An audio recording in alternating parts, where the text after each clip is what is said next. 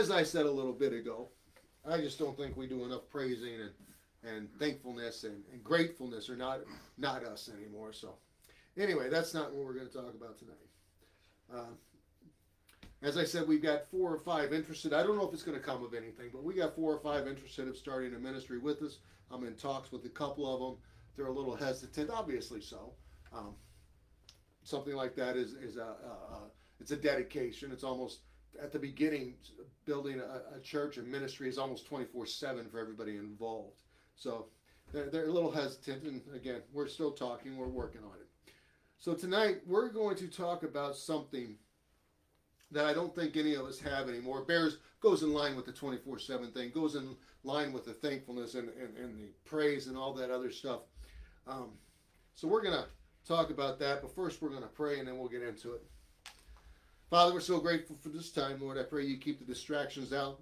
You keep the everything running smooth, Lord. Keep my tongue sharp, my wit sharp, and Lord, most importantly, keep me out of the way and just you going forward. I pray, Lord, that you would bless and keep everything concise in Jesus' name. Amen.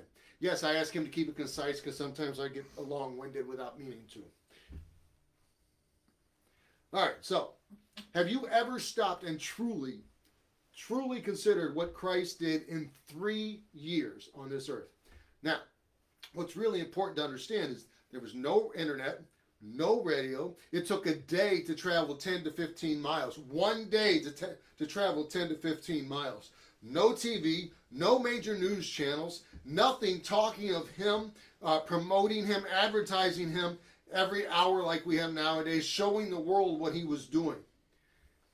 I know he was here 33 years. I know he lived 33 years on this earth, but the first 30 was a child, a son, working for the family. He only had 3 years on the face of this earth in ministry, and look what he did in 3 years' time. Your argument, of course, is he was God. Of course, he made an impact. Well, and that's a good argument. But no one in power and authority accepted him as God. No one. He had no backing. Everything he did was because of the way he spoke, the miracles he did, the walking, the teaching, the preaching. Everything he did was through him. Nobody helped him. Well, he was God. Well, yeah, but God didn't amplify his words. The people still had to receive him. He healed miraculously, yeah. He raised the dead, yeah. But again, it was in a small area of the world. No media, no marketing, no PR manager, no ESPN, no CNN, no whatever other channels there are out there. He was doing it solely by himself at the very beginning. Then he got 12 more. Then he got a bunch more and he started sending them out. But they were going to areas where he was about to come. They'd never heard of him. And they were telling people about him. Everything he did in 3 years was grassroots, as we would say today. The main reason he did this, the main reason he made the impact he did, and he's still so very vital 2,000 years later, is he was wholly committed to the will of the Father. He made an impact because he was God, he was God's Son, he was the Messiah, and he was obedient to the Father's will. At Gethsemane, he prayed, not my will, but thine. He had a will. He could have made the choice not to go to that cross. He was human. Just like us. He could have said no, but he said, no, my Father needs this. This is what I'm doing. Singleness of purpose. That's what we're going to talk about. In America, a few 50, 60 years ago, maybe even 70, we were wholly dedicated to him. At the very beginning of the nation, they were wholly dedicated to him. This nation was built on freedom of religion, not freedom from religion as people pervert it today. Our founding fathers were religious, seeking after a place they could worship God in the manner that they said, that the Bible said, not as the King of England said. That's what they were looking for. But we lost our way a few years ago when comfort and convenience became more important than being a Christian. We let God be removed from the schools. We let God be removed from our houses. We let the entertainment industry and the government tell us what is right and wrong. We let them tell us we can't speak of him at work. We let them tell us we can't speak of him in school. We let the battle arena that we are allowed to fight and be limited only to the church building. And that's when we lost, when we seceded ground, when we gave up, when we abdicated our place in the world. Every age has one man that stands out and stands up for God. And I've been through that before. Every 30 years or so, 30 to 50 years or so, there is a man raised up to revive the spirit of the men and women of this world.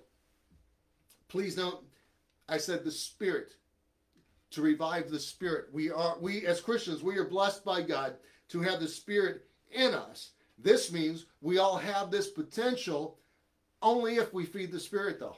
We have to feed the spirit to revive the spirit to get this world moving again. D.L. Moody and Spurgeon in the 19th century, in fact, they even met once or twice. Do you know that? Mm-hmm. Billy Sunday, Bonhoeffer, Billy Graham, Jerry Falwell, Jack Hyles, John R. Rice, Adrian Rogers, Lester Roloff, Tim Lee, all of them in the 20th century. But this list, and I want you to understand this part, in that list, there were several different types of men in several different walks of life, even different sections of Christianity. Lester Roloff didn't really have a church. He had a church, but he was more known for the orphanages he ran. Jack Hyles for his Sunday school and his bus ministry and his church. Jerry Falwell, radio, college, TV, church. Billy Sunday, closed counties down, liquor sales down throughout many states, some of which are still dry today from his preaching. What they had in common, though, was they were wholly committed to the Lord, to His Word. They impacted the world, but then they died. They graduated to heaven. Their legacies are fading in the years go by. People today, you tell them about Jack Hyles, they think he was a cult leader. He wasn't. He was a man who sought after the souls of people. The one thing they had, all of them, was their reach extended to and was received by the people. Their reach extended to the people, and then the people listened to them and their message. The people were receptive to the God that these men preached, to His Spirit, to His Word. Not them, but to the gospel they preached. The people that worked with these men, the people that heard these men, the people that prayed with and for these men were all part of their ministry because these men had a testimony and standards and they never wavered. Don't get me wrong, they made mistakes. We're human. But all of them worked for God. We often talk of what one man can do wholly committed to the Lord. Yet we can look back and see what happens when a small group of people dedicated themselves to God's Word, to prayer, to reaching their area, their neighborhood, and this is so very important, their own home. Because today, most Christian folks have a better testimony out there than they do in their own home, and that's sad. But what would happen if 2 or 3 gathered together daily, praying for His Spirit to revive America? 2 or 3 every day together, just to pray. Revival. Straighten this nation out. Remember D.L. Moody, he's preaching to hundreds are listening to him. And these 2 little old ladies come to him and they say, we're praying for you, that the Spirit will reach down and touch you and people will hear your word. And he looked at them, ladies, hundreds are listening. Hundreds are already coming. Then one day their prayers got answered. D.L. Moody got alone with God. He felt the Spirit moving and he started preaching to thousands because those 2 little old ladies prayed for him on a regular basis. What would happen if 2 or 3 gathered together daily praying for His Spirit to revive America? Just 2 or 3, earnestly seeking God and for Him to revive America. What would happen if 4 or 5 became wholly subservient to His will, to His agenda? What would happen if 2 or 3 for 1 month met daily for devotions, prayer, and outreach? Now, in our world, that takes a lot of dedication to do it every day, plus going to work, plus doing the family stuff, plus cleaning the house, plus mowing the yards, plus going to church Well, most people only go to church once a week, so that part wouldn't be too hard. But you get what I'm saying. We would have to take our lives and add an hour to it every day, an extra hour. Can we do it? God has promised to honor his people if they seek him, if they humble themselves, if they pray and confess their sin. What would happen is if, as Job did, we confess the sins of our family, our nation before God. Nehemiah did it. Samuel did it. Daniel did it. And those three are much more righteous than I am. What would happen if we, as Joshua, purposed in our hearts to serve the Lord God and him only? What would happen? What would happen if the people purposed to give themselves willingly to his service? Remember what I said a few weeks ago? Tithe is not the only thing he's interested in. He's interested in time, he's interested in talent, and he's interested in tithe from you. But he wants it to be given willingly. He wants you to serve because you want to serve, not because, oh, I got to go to church, or, oh, I got to give my... No, he wants you to give to his work both time, or all three, time, talent, and tithe, but he wants it willingly, cheerfully given. 1 Chronicles 29:9. I've got two examples we're going to use, one from the Old Testament, one from the New Testament. 1 Chronicles 29:9. Then the people, please notice, the people rejoiced, for that they offered willingly, because with perfect heart they offered willingly to the Lord. And David the king also rejoiced with great joy. The people got together. The people brought the money. The people brought the supplies to build the temple. David was not allowed to build it, but he was allowed to gather the supplies for his son to do it. And the people willingly built God's temple so that he could be among them.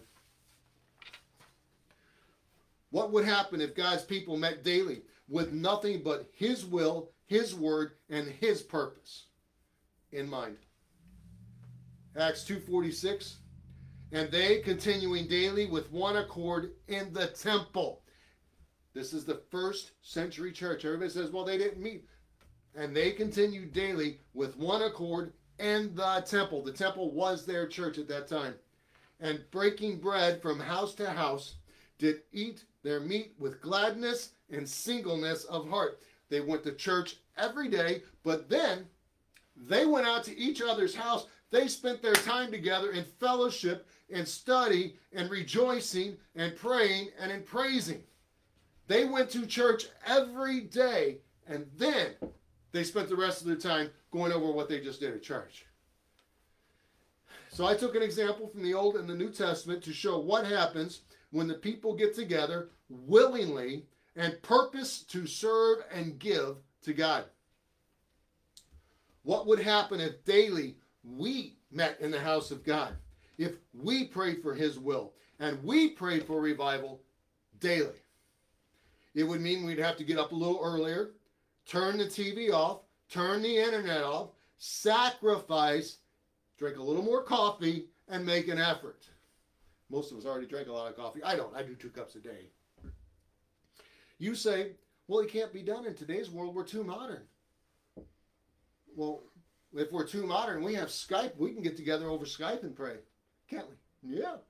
We can get together over, what's the other one? Zoom. We can get together over Microsoft Team meetings or whatever. We have more ways to get together and connect, yet we don't for this purpose.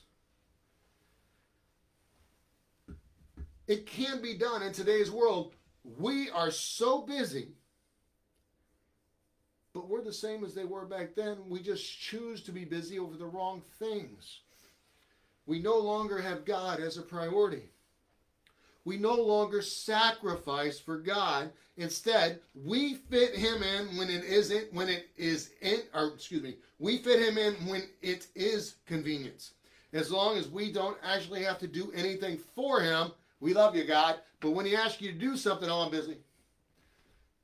Yeah. Remember in 2 Chronicles 7:14, it says, if my people, which are called by my name, not the rulers, not the elites, not the preacher, Not the teacher, the missionary, no titles, no offices, his people. If you are his people and you get together with his people and you are called by his name, he will hear you.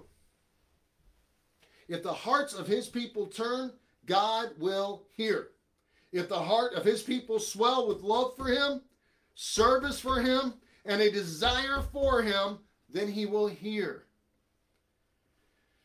But it is the people who have to decide. It is the people of God who must decide to make these choices, to sacrifice, to serve, to pray, to praise, to be thankful, to be grateful, to sacrifice for him and his service and his word, to sacrifice for the lost souls of those dying and going to hell. It is up to the people of God to decide this. It is the people of God who are necessary for him to act. God will only do what the people want him to do. The people petitioned God to have a king. He didn't want it, but the people petitioned. He gave them a king, knowing it was going to be wrong. The people wanted idolatry. God let him go because that's what the people wanted. God wants you to want him. God wants you to want what he wants. God wants you to willingly want to be his.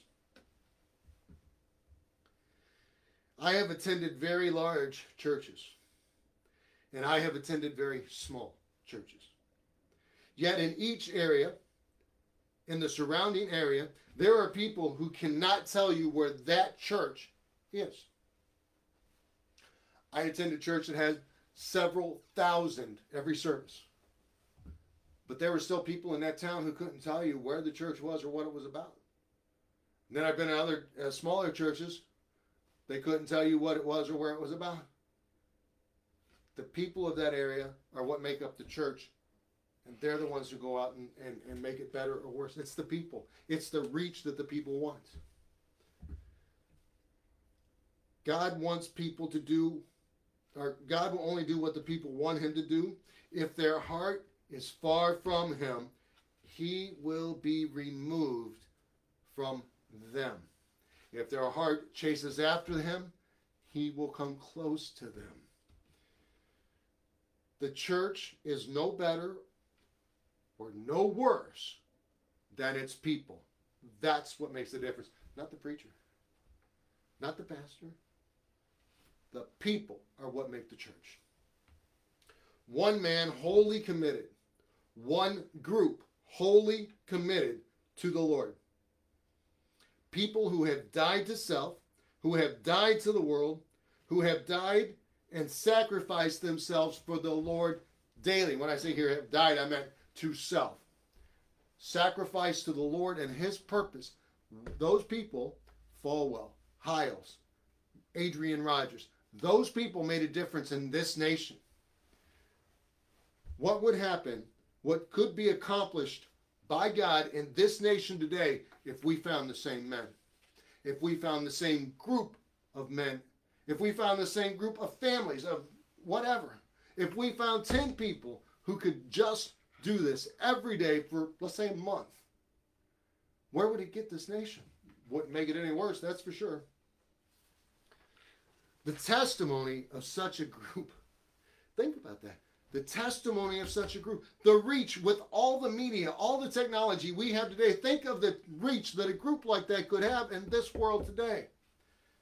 The gospel of Jesus with people united for that purpose and that purpose alone would make it to every inch of this world.